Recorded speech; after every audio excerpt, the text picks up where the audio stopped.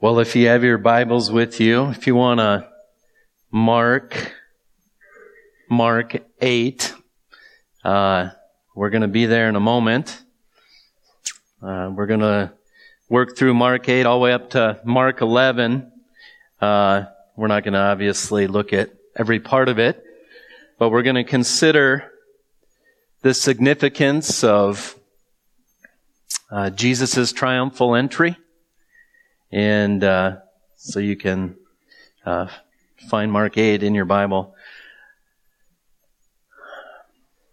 As a father of 4 girls,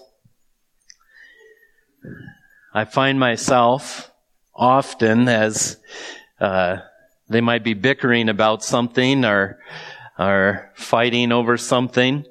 I find myself continually telling them what the Scripture says about their bickering. For example, if we decide we're going to take Hope somewhere, and one of our other daughters wants to go, we try to teach them that they should be excited for Hope. That you should count it joy that your sister gets to do something you would like to do. You should be happy for them. And even as I know that's true, it's more blessed to give than receive. There's a sense as a father where I'm going, this is impossible. So, is one of my daughters going to all of a sudden say, you know what?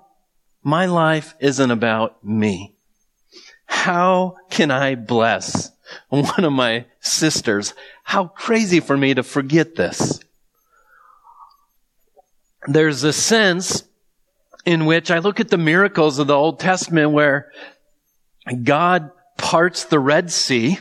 And I think that's an amazing miracle. God pushes water aside. But wouldn't it be a greater miracle if all of the sudden a person started considering someone else more important than themselves? It seems like a greater impossibility. How can these things be? How is it for you? Have you ever recognized your selfishness?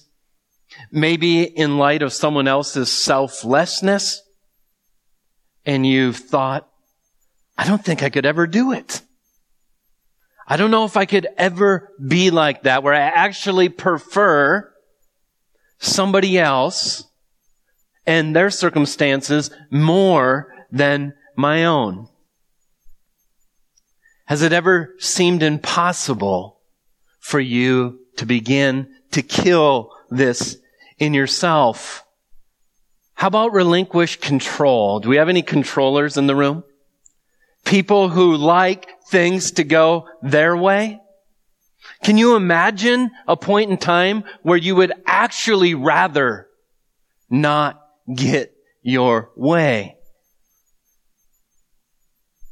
Maybe you're in a marriage where you look at how it's gone thus far and how your heart feels about your spouse, and you think, yeah, God can part the Red Sea, but He can't ever do what needs to be done in my heart or my spouse's heart for there to be hope. Have you ever thought, I don't pray very much, not nearly as much as I should, and I can't ever imagine desiring communion with God over, fill in the blank.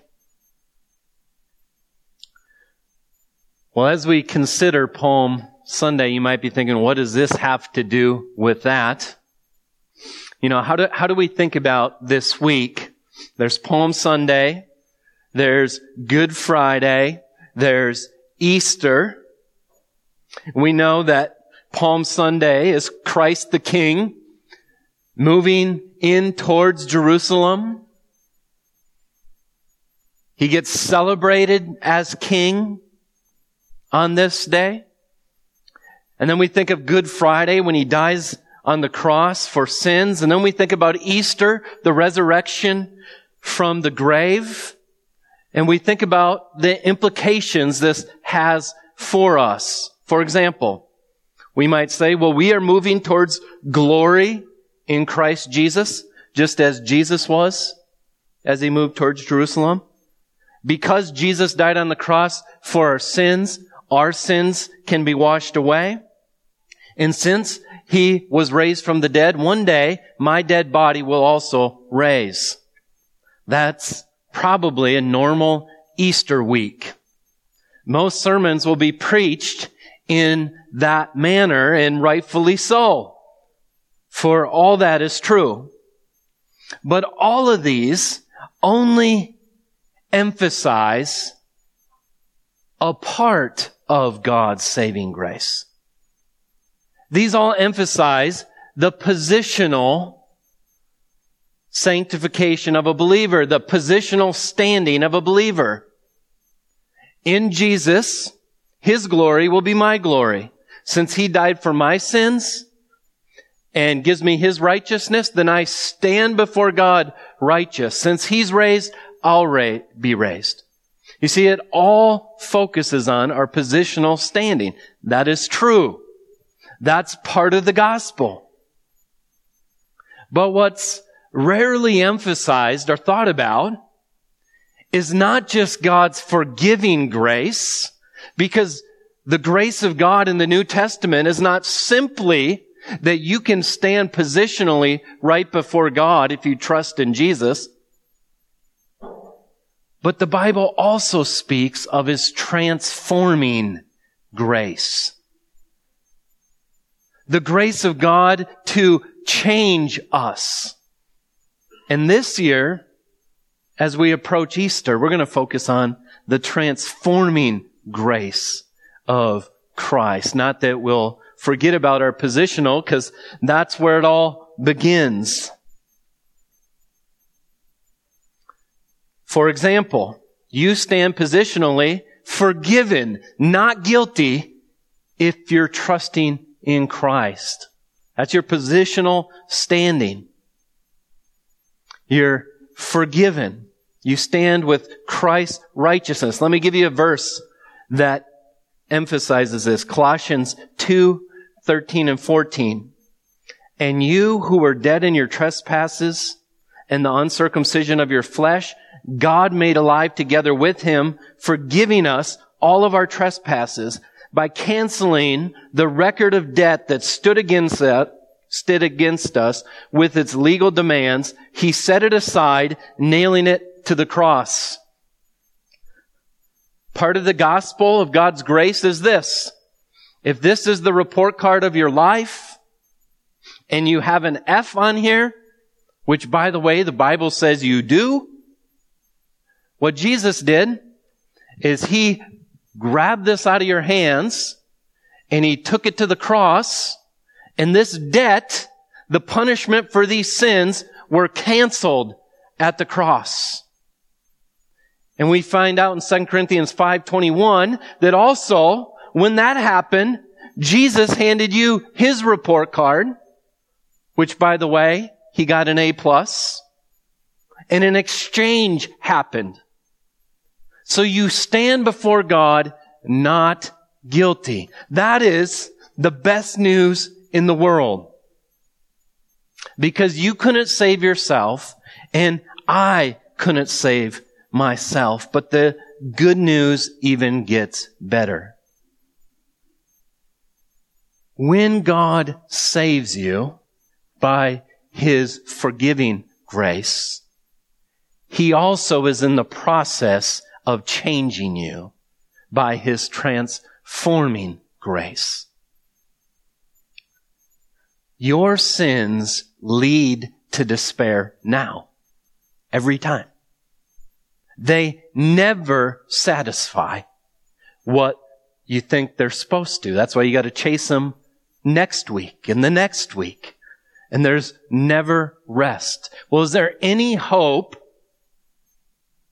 for my own selfish heart or for my daughter's selfish heart this side of heaven? To be changed? And the answer is absolutely. There is.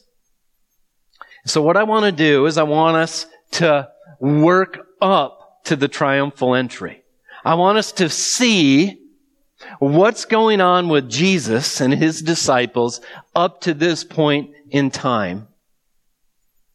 And point 1 in your notes is, as Christ suffered and died, so you must suffer and die. You might say, wait a minute, I thought I got out of that. Well, let's look at Mark chapter 8, starting in verse 27. And here's what we're going to see. 3 times, once in chapter 8, once in chapter 9, and once in chapter 10, the same formula happens. Jesus says, I'm going to suffer and die.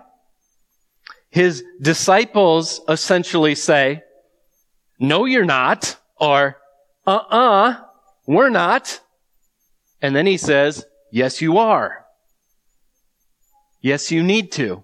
So, here's what's always happened with the cross unless God changes someone's heart. They hear the gospel and they hate it. They say, no, that's not the way it's going to be. And then Jesus says, yes, that's the way it must be. So let's look at it. Look at verse 27, Mark 8. And Jesus went on with his disciples to the villages of Caesarea Philippi. And on the way, he asked his disciples, who do people say that I am? And they told him, John the Baptist.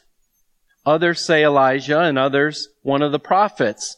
And he asked them, but who do you say that I am? Peter answered him, you are the Christ.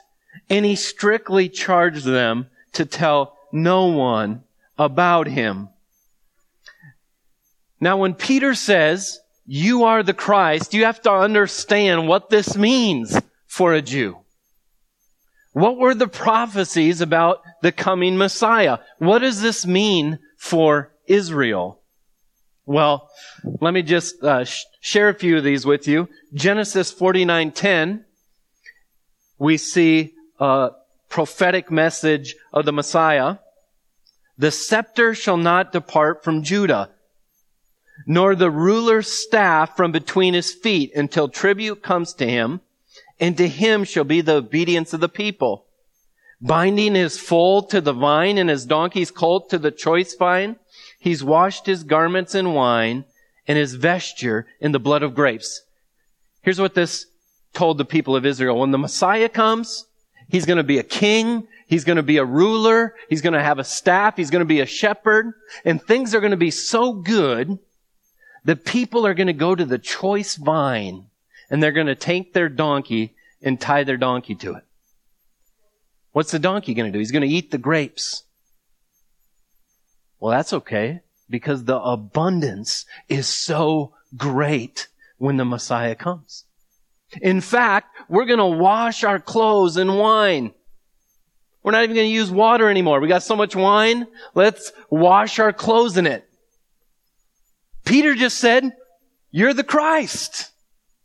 Look at what has begun. And then in Numbers 24:17, we hear this prophecy, I see him, but not now, but I behold him, but not near. A star shall come out of Jacob, and a scepter shall rise out of Israel. So here's a king. It shall crush the forehead of Moab and break down all the sons of Sheth.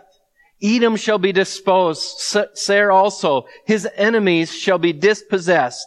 Israel is doing valiantly in this day. And one from Jacob shall exercise dominion and destroy the survivors of the cities. When this Messiah comes, he's going to be a valiant king that destroys all of Israel's enemies. Now, for the last 70 years, Israel's had a king.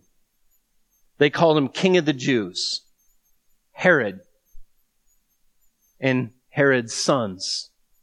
Rome is in power over Israel. And they let them be a legal religion, but they gave them their king.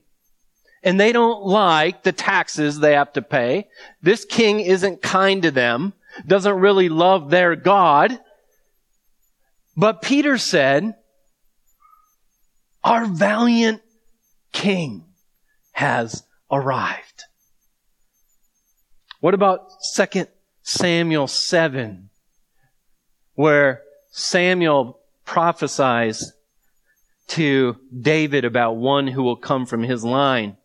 In verse 11 it says, from the time that I appoint judges over my people Israel, I will give you rest from all your enemies.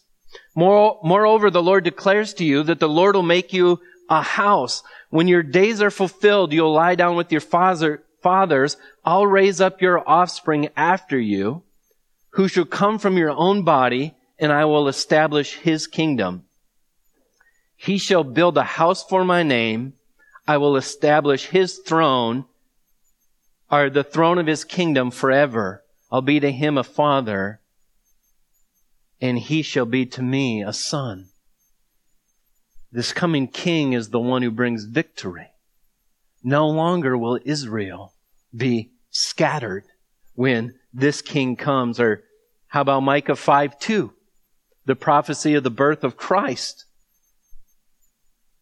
But you, O Bethlehem Ephrathah, who were too little to be among the clans of Judah, from you shall come forth for me one who is to be ruler in Israel, whose coming forth is from old, from ancient days. Therefore, he shall give them up until the time when she who is in labor is given birth. Then the rest of his brothers shall return to the people of Israel. He shall stand and shepherd the flock in the strength of the Lord and in the majesty of the name of the Lord God. And they shall dwell secure, for now he shall be great to the ends of the earth, and there shall be peace. Or how about Psalm 110, verses 1 and 2? The Lord says to my Lord, sit at my right hand until I make your enemies a footstool. The Lord sends forth from Zion your mighty scepter. Rule in the midst of your enemies. So when Peter says, you are the Christ, the disciples are going, it's unbelievable. The greatest king there's ever been. Who's his best friends? We are. He's going to glory. Guess what this means for us? Glory. So Peter says this, that you are the Christ. Look at verse 31 of Mark 8. And he began to teach them that the Son of Man must suffer many things and be rejected by the elders and the chief priests and the scribes and be killed. And after 3 days rise again. And he said this plainly. And Peter took him aside and began to rebuke him. But turning and seeing his disciples, he rebuked Peter and said, get behind me, Satan. For you are not setting your mind on the things of God, but the things of man. Jesus says, I'm going to suffer and die, and I'm going to be raised. And Peter says, no! I just said, you're the Christ. This is not the way forward. And Peter gets rebuked, and so does Satan.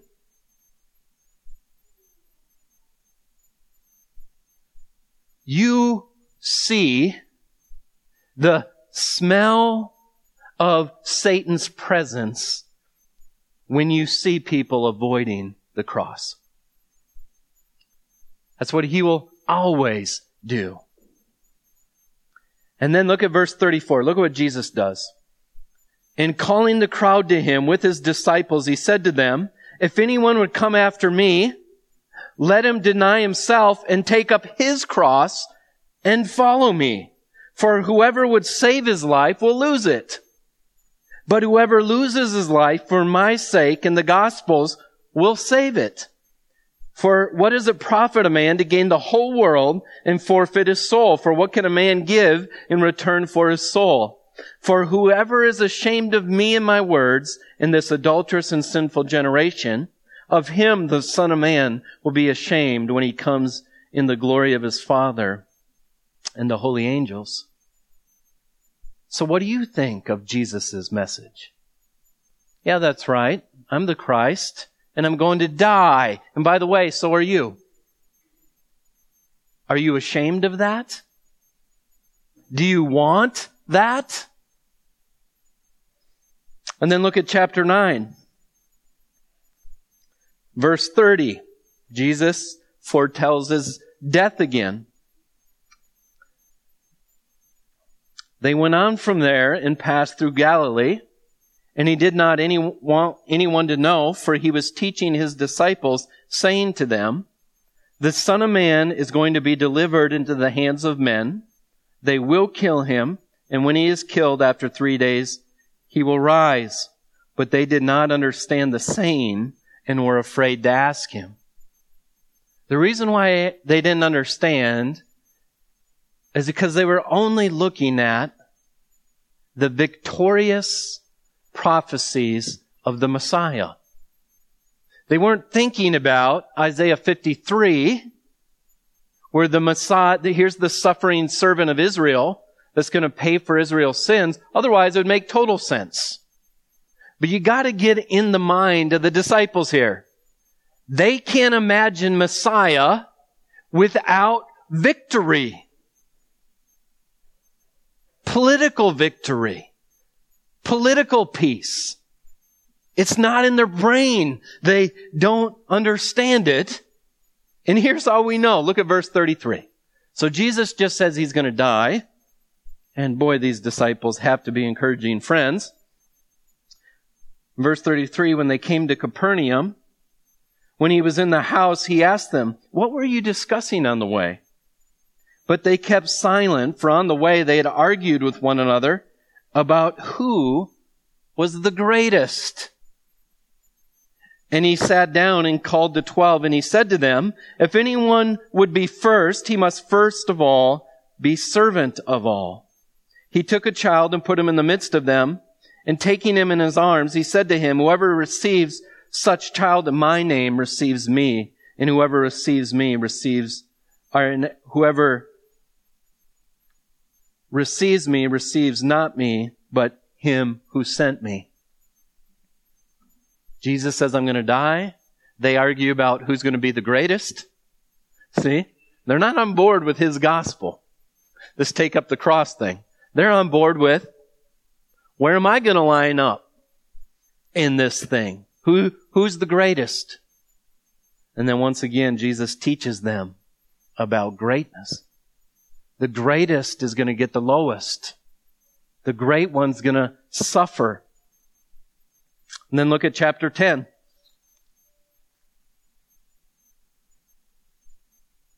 Verse 32. And we're nearing Christ's triumphal entry here. And they were on the road going up to Jerusalem, and Jesus was walking ahead of them, and they were amazed. And those who followed were afraid. So he's not just walking down any road. However he's walking, they're taking recognition. He's out front, and they're amazed at it, and even afraid.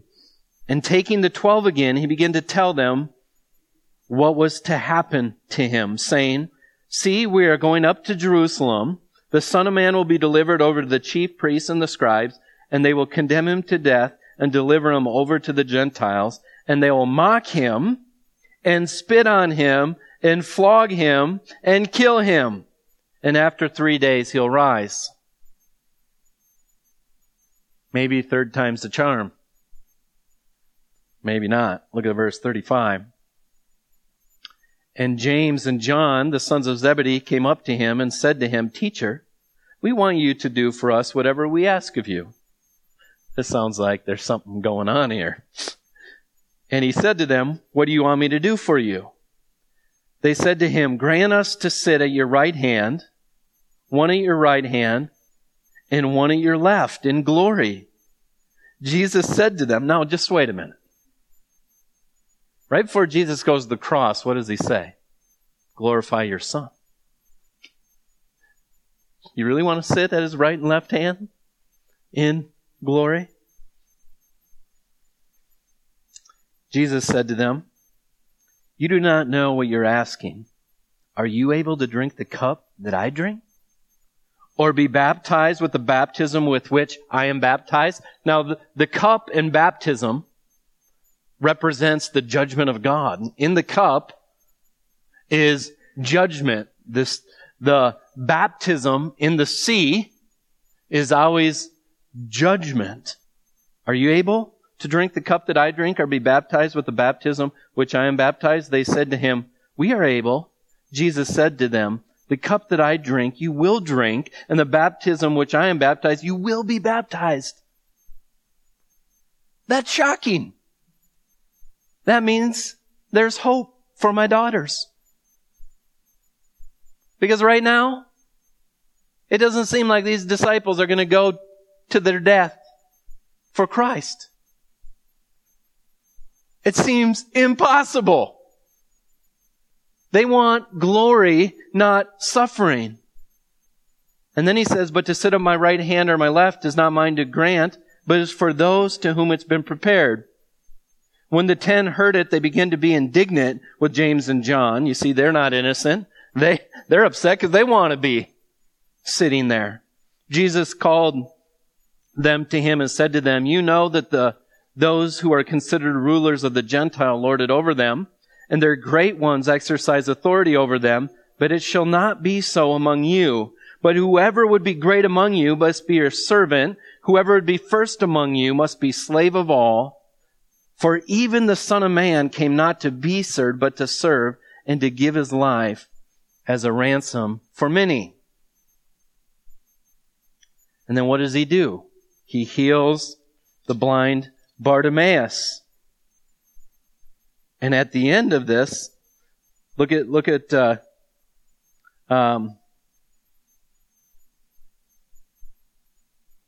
verse 51. Jesus said to him, what do you want me to do for you? And the blind man said to him, Rabbi, let me recover my sight.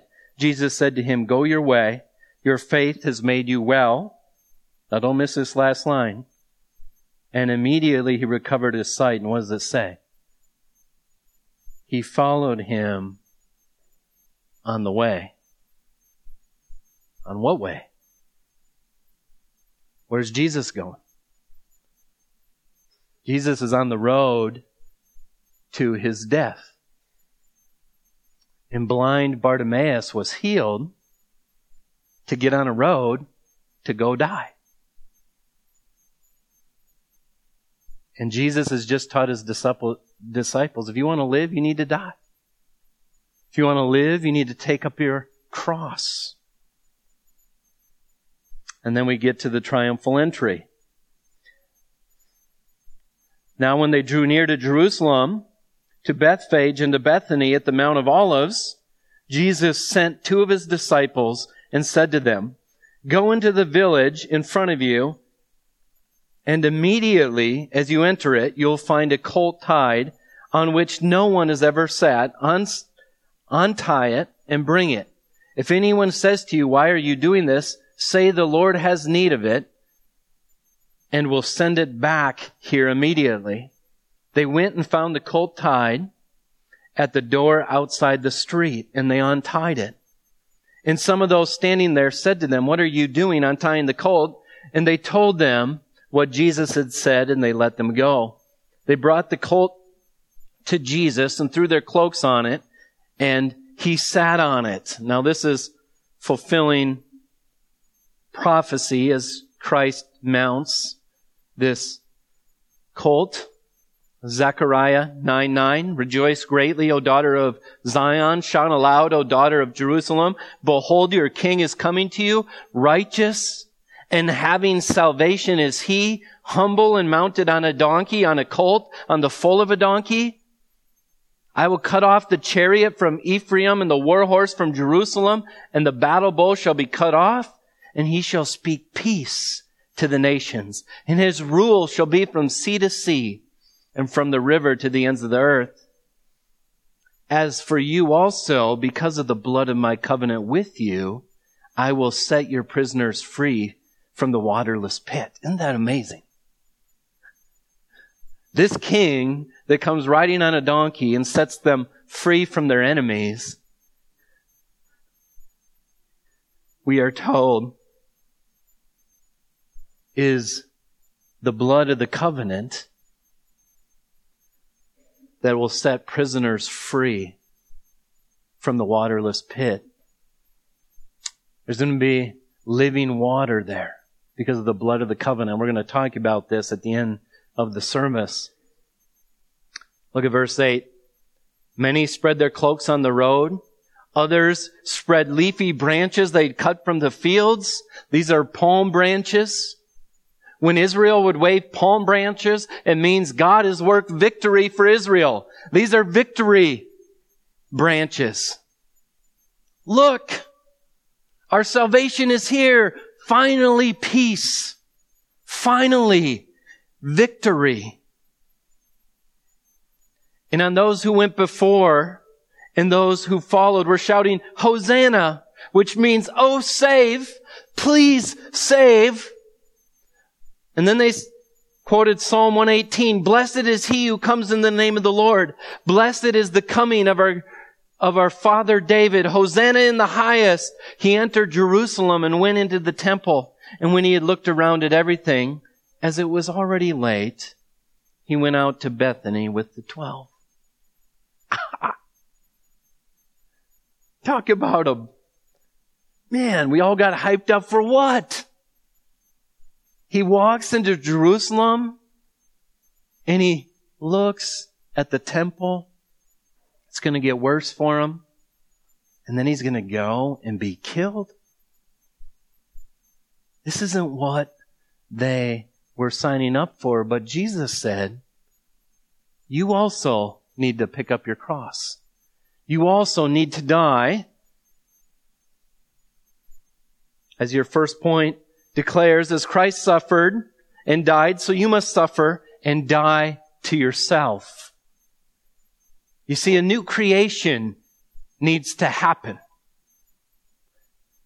And that'll happen as Christ helps us destroy and die to our own selfishness. But here's the question, how? So with my daughters, how is it going to happen? How's it going to happen in my heart? How is your marriage going to change? How is your sin that you've struggled with over and over and over and over and over and over and over again ever going to change? Is there any hope, or are you just waiting for Jesus to come back? Is that it? You're just assigned to your selfishness and sin until you die? Well, I want to read an excerpt from a book called Finally Free, Fighting for Purity with the Power of Grace.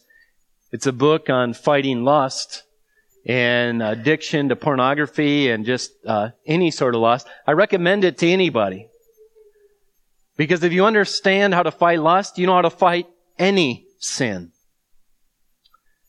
But there's a section on transformative grace. And let me just read a little bit to you. Many people spend a lot of time pursuing forgiveness. That's asking God to forgive them for their sins. That's the positional standing. They beg and plead for forgiveness after indulging in pornography, but they don't know what to do next.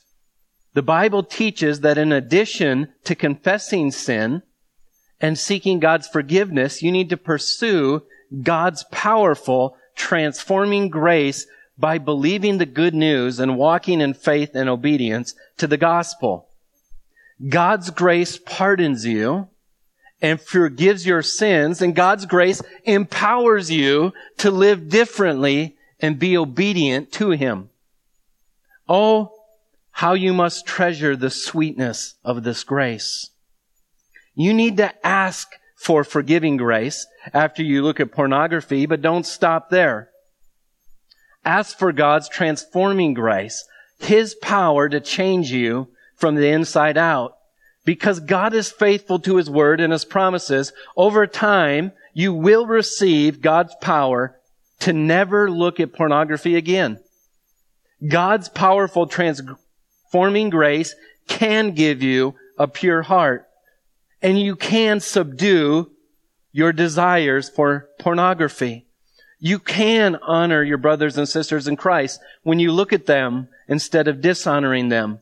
You can have all of this and more. You just can't get it in your own strength and effort. You need the powerful transforming grace of Jesus. God's powerful transforming grace is available to you, but many do not know how to make use of it. Having the power of Jesus to change without knowing how to use that power is almost like not having the power at all. It's like being stranded on an island with a fueled up airplane you don't know how to fly. It is crucial to discover how to grasp God's grace if you're going to benefit from it. If you want to use Jesus' transforming grace, you have to do something so easy that many find it impossible. You want me to keep reading? I got to this point and I'm just like, okay, what do I have to do? How do I put into action transforming grace? You ready? You have to believe it. Transforming grace works when you believe that Jesus gives it to you. The moment you believe in Jesus' grace to change you, you are changing. The more you continue to believe it, the more you'll continue to change. Now think of this. What if I recognize selfishness in my heart? And I know God forgives it on paper, but I don't have confidence that I'm really going to change much. Then I'm sitting here with transforming grace and I've never activated it by faith. He says, Paul writes, in the same way, count yourselves dead to sin, but alive to God in Christ Jesus. Believe you're dead to sin. Yeah, but Paul, I'm not. Well, count yourself dead to sin. Believe you're dead to sin in the power of Christ. Not in what you can do. No, there's no hope there. Paul is saying that you are dead to sin and alive to God in Christ when you count it to be true. That is when you believe it. If you want to change and be like Christ, whether in the area of pornography or anything else, you must believe that in Jesus you have the power to change. When you believe, the power is yours, and it is yours.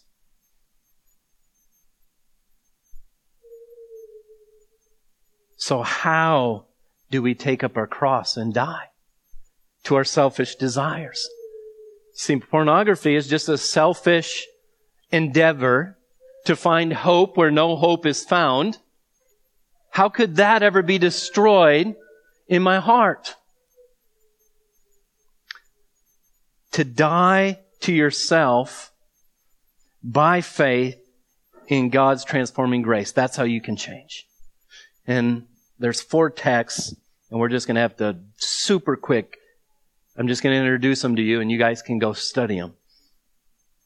First, transforming grace frees you to die to your selfishness. If you ask somebody, why did Jesus die on the cross? Who's a Christian? Almost everyone's going to say, for your sins. That's true. But listen to this Bible verse. 2 Corinthians 5:14. For the love of Christ controls us. So this isn't Paul doing what he's doing. Christ's love is controlling him because we've concluded this, that one has died for all, therefore all have died, and he died for all, that those who live, now here's why he died, that those who live might no longer live for themselves, but for Him who for their sake died and was raised.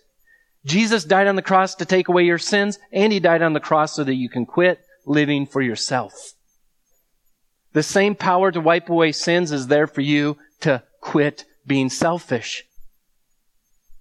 And you activate that power by trusting in Christ's transforming grace. And it's no surprise, what does it say right after this? These are verses that are well known to us. From now on, therefore, we don't regard anyone according to the flesh, even though we once regarded Christ according to the flesh. We regard Him thus no longer. Therefore, if anyone is in Christ, he's a new creation. And this is all from God. Do you realize if you're an angry person, you can actually be unrecognizable and not be known as being an angry person? God can actually change you. Do you know if you've had addictions your whole life, God can free you from those addictions? That the same power to wipe away your sin is there to change you? Do you hate your lack of growth in the Christian life? Well, there's grace there for your sin, and there's also power to change. It's the best news in the world. I just wonder if you've had any faith in God's transforming grace in your life. Second, transforming grace gives us a reason to believe that sin will not rule over us. In Romans 6, verse 4, well, I'll start in verse 1. What shall we say then? Are we to continue in sin that grace may abound? Here's what he said. No matter how high your sin goes, God's grace goes higher. So someone might say, well, let's just sin then and see how high God's grace goes. He said, should we do that? By no means. How can he who died to sin still live in it? Do you not know that all of us who've been baptized into Christ Jesus were baptized into His death? We were buried therefore with Him by baptism into death, in order that just as Christ was raised from the dead by the glory of the Father, we too might walk in newness of life. You see that? He's saying, no, Jesus doesn't just take away your sins. He does that. He makes it so you can walk in new life. You don't have to be under this horrible slave master that's been ruining your life anymore. And in verse 11, he said, is the verse that I just read in that book. So you must consider yourself dead to sin and alive to God in Christ Jesus. You must consider yourself dead to sin. Well, I could say, oh God, I always screw up. I just keep doing it. I keep doing it. And the Bible says, well, here's who you are in Christ. You're forgiven. You're righteous. So be who you are. Believe you can be dead to sin, not in your own power, but through God's transforming grace in your life. Third, transforming grace provides you with all the power to live a godly life when you believe. Let me just read a few verses and you're going to have to look at the rest of this. May grace and peace be multiplied to you in the knowledge of God and of Jesus our Lord. So Paul says, oh, I hope you get all sorts of grace multiplied to you. And then here's what he says next. His divine power is granted to us all things that pertain to life and godliness through the knowledge of Him who called us to His own glory and excellence. All the power to life and godliness has been multiplied to you in the grace of Christ. Now, you can activate it by faith or not. It's not just going to do it for you. But how do we live as Christians? We live by faith in the Son of God who loved us and gave Himself for us. Read all the way through verse 11 when you get home. He goes on and asks them to add all these attributes to their life. And at the end, he says, if these things aren't in your life, here's what's happened. Therefore, brothers, he says, For whoever lacks these qualities is so nearsighted that he is blind, having forgotten that he was cleansed from his former sins. That's been the problem. You quit believing in God's grace if these things aren't flowing out of your life. Fourth, transforming grace provides grace that transforms your desires. This is bigger than parting the Red Sea. That my selfish heart can actually begin to change, even if it's in slow increments. Now that's a miracle. Listen to Ephesians 1. He's talking to Christians here. And you were dead in your trespasses and sins, in which you once walked, following the course of this world, following the prince of the power of the air, the spirit that is now at work in the sons of disobedience, among whom we all once lived in the passions of our flesh, carrying out the desires of the body and the mind, and were by nature children of wrath. All we did is we had a desire, we fulfilled it. We had a desire, we fulfilled it. We were enslaved to sinful desires. But verse 4 says this, but God, being rich in mercy because of the great love with which He loved us, even when we were dead in our trespasses, made us alive together with Christ. By grace you've been saved. He goes on saying that, and then he ends up in verse 10, for we're His workmanship, created in Christ Jesus for good works, that were prepared beforehand so that we could walk in them. God can do the greatest miracle and help us kill our sin. When Jesus says, take up your cross, here's what He says. Here's what He's saying. He's saying you always lived for yourself and your own selfishness. What you need to do is watch what I do. The Son of Man came not to be served, but to serve and give His life as a ransom for many. And so He says, you too follow in my footsteps. And look at, by the grace of God, these disciples, what did they do? They went and suffered some of the worst deaths possible. Some of them even on the cross. How'd they do that? By the grace of God. So as we think about the triumphal entry, Jesus isn't just going to wipe us away from our political enemies. One day He'll come and His kingdom will reign on this earth. He wiped us away from our biggest one, which is a heart that loves sin. He canceled the debt so that when we screw up, we're not just ruined. There's forgiveness there. But then He says, I've provided power for you. Trust in me to change you. Father, I pray that we would learn from our Master. Lord, we know that He died under your wrath, and we never will die that death. That is amazing. And the death that we will die is actually the death that frees us from all of our self-ruin. God, I pray that you would make us into different people. Unrecognizable from our selfishness, our pride, from our unbelief. Lord, I pray this, that you would do this in Jesus' name. Amen.